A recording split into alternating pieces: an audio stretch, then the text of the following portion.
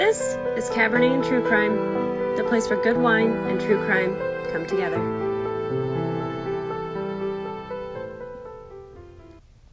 Hi friends. I had to record that intro 3 different times because my stomach kept gurgling in the middle of it. Oh gosh. How has your week been? Are you ready to start a new one? It's Sunday, and that day of the week where we talk about a serial killer for a short amount of time. It is your Serial Killer Short. Welcome. So today, this one, I realized the last one that I was just flipping, doing this a whole bunch, and that's really annoying. So I'm going to apologize for my previous time because I didn't realize how annoying that was. I don't know how much you can hear when I'm in the closet. when I'm in my secret closet, I don't know how good the acoustics are. And this is, believe it or not, the only place I have in my apartment where I can record even remotely as quiet as it is in here, because it's just me making the noise in here. I do know there are some sounds that you guys can pick up, like me rubbing my hand on the floor and flipping pages and typing. So I'm gonna try to be better about these things. It's all just a work in process and kind of something I need to learn. Okay, sorry for that. And sorry for this frog, this vocal amphibian I have today. Alright. So today we're going to be talking about Daniel Lee Siebert. I'm assuming that's how you pronounce it. Seibert. That's him. Okay, cool. So Daniel was born on June 17th, 1954. In Mattoon, Illinois, and apparently I find it important to tell you that Mattoon, Illinois is a city that is home to a Burger King that is not part of the Burger King chain. So have that information, your fun fact for the day. There is a Burger King restaurant that is not part of Burger King. It's close-ish to Springfield. It's equidistant between St. Louis and Indianapolis. You know how I love to tell you where things are. It's kind of my jam.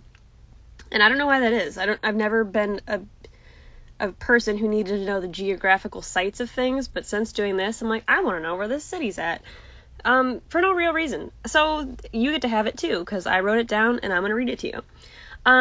So Daniel joined the Marines in 1972 under the name Daniel Marlowe. He left with a dishonorable discharge. Between 1973 and 1975, he had 2 children, 1 boy and 1 girl. In 1979, he killed someone in Las Vegas, Nevada, and was convicted of manslaughter. Not really sure how that happened. In 1986, Sherry Weathers, a student at the Alabama Institute for Deaf and Blind in Talladega, Florida, had gone missing. She had not been heard from in over a week. She was not answering her phone or going to classes. And the police went to her apartment. I'm assuming to do a wellness check. And they found Sherry Weathers and her 2 children dead. There was another student missing from her classes named Linda Jarman. She was found dead at her apartment, also murdered. There was an art teacher who went by the name of Daniel Spence, who had apparently taken a noticeable interest in Sherry Weathers, and a look at his fingerprints showed that he was actually Daniel Siebert, the man who was convicted of manslaughter, and who was also wanted on assault charges in San Francisco. So he had obviously been questioned before his fingerprints were checked. They didn't just check his fingerprints, but they questioned him first, and they knew that he had a romantic relationship with Sherry Weathers. And you know how that goes. So yeah, they wanted him, they took his fingerprints, got him. So being alerted to the fact that he was now a suspect in a murder, Daniel Siebert spent the next 6 months on the run. He was arrested in Hurricane Mills, Tennessee, after he called a friend. Apparently that friend wasn't such a good one because the friend immediately called the police, and the call was traced back to a payphone by a diner where Siebert was currently employed. So he was working at a diner and used a payphone to call a friend. The friend ratted him out and told the police where he got called from. Cool. So Daniel Lee Siebert is attributed to killing a Jane Doe, a woman named Gidget Castro, who was 28, Necia McElrath, who was 23, Sherry Weathers, who was 24, Sherry Weathers' 2 sons, Chad, who is 5, and Joseph, who is 4, Linda Jarman, who is 33, Linda Odom, who is 32, and Beatrice McDougal, who is 57.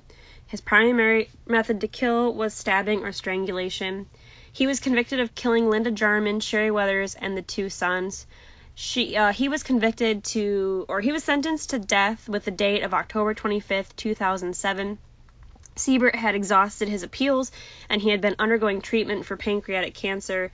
And it's funny because his major argument was that lethal injection would negatively react with his cancer treatment, and it would cause a more painful and inhumane death.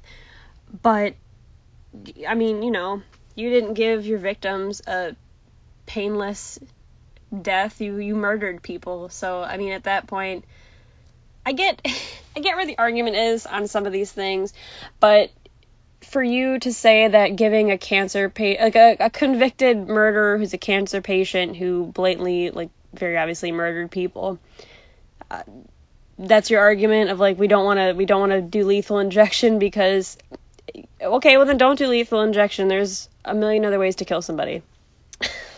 That sounds insensitive, and maybe it is, but at the same time, that's like your last ditch effort to try to avoid getting killed by the state. I mean, he was... Sorry, what is this? What does this word say? Oh, spared. I was like, that is not a real word. So his appeals actually went through. They did agree that it was cruel and unusual, and he was spared just hours before he was scheduled to be executed. So, at the very least, they made him sweat it out. So they didn't execute him. And it, I guess, really doesn't matter anyways, because he was scheduled to die on October 25th, 2007. He died from cancer complications on April 22nd, 2008 at 53 years old anyways.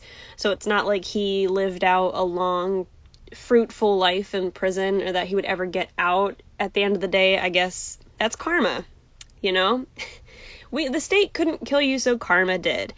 And that's that. I figured this one would be a short one. I really can't stretch it out any more than I already did. So, I'll give you back. Oh, I love this. When people say this at the end of meetings, I work in a corporate world.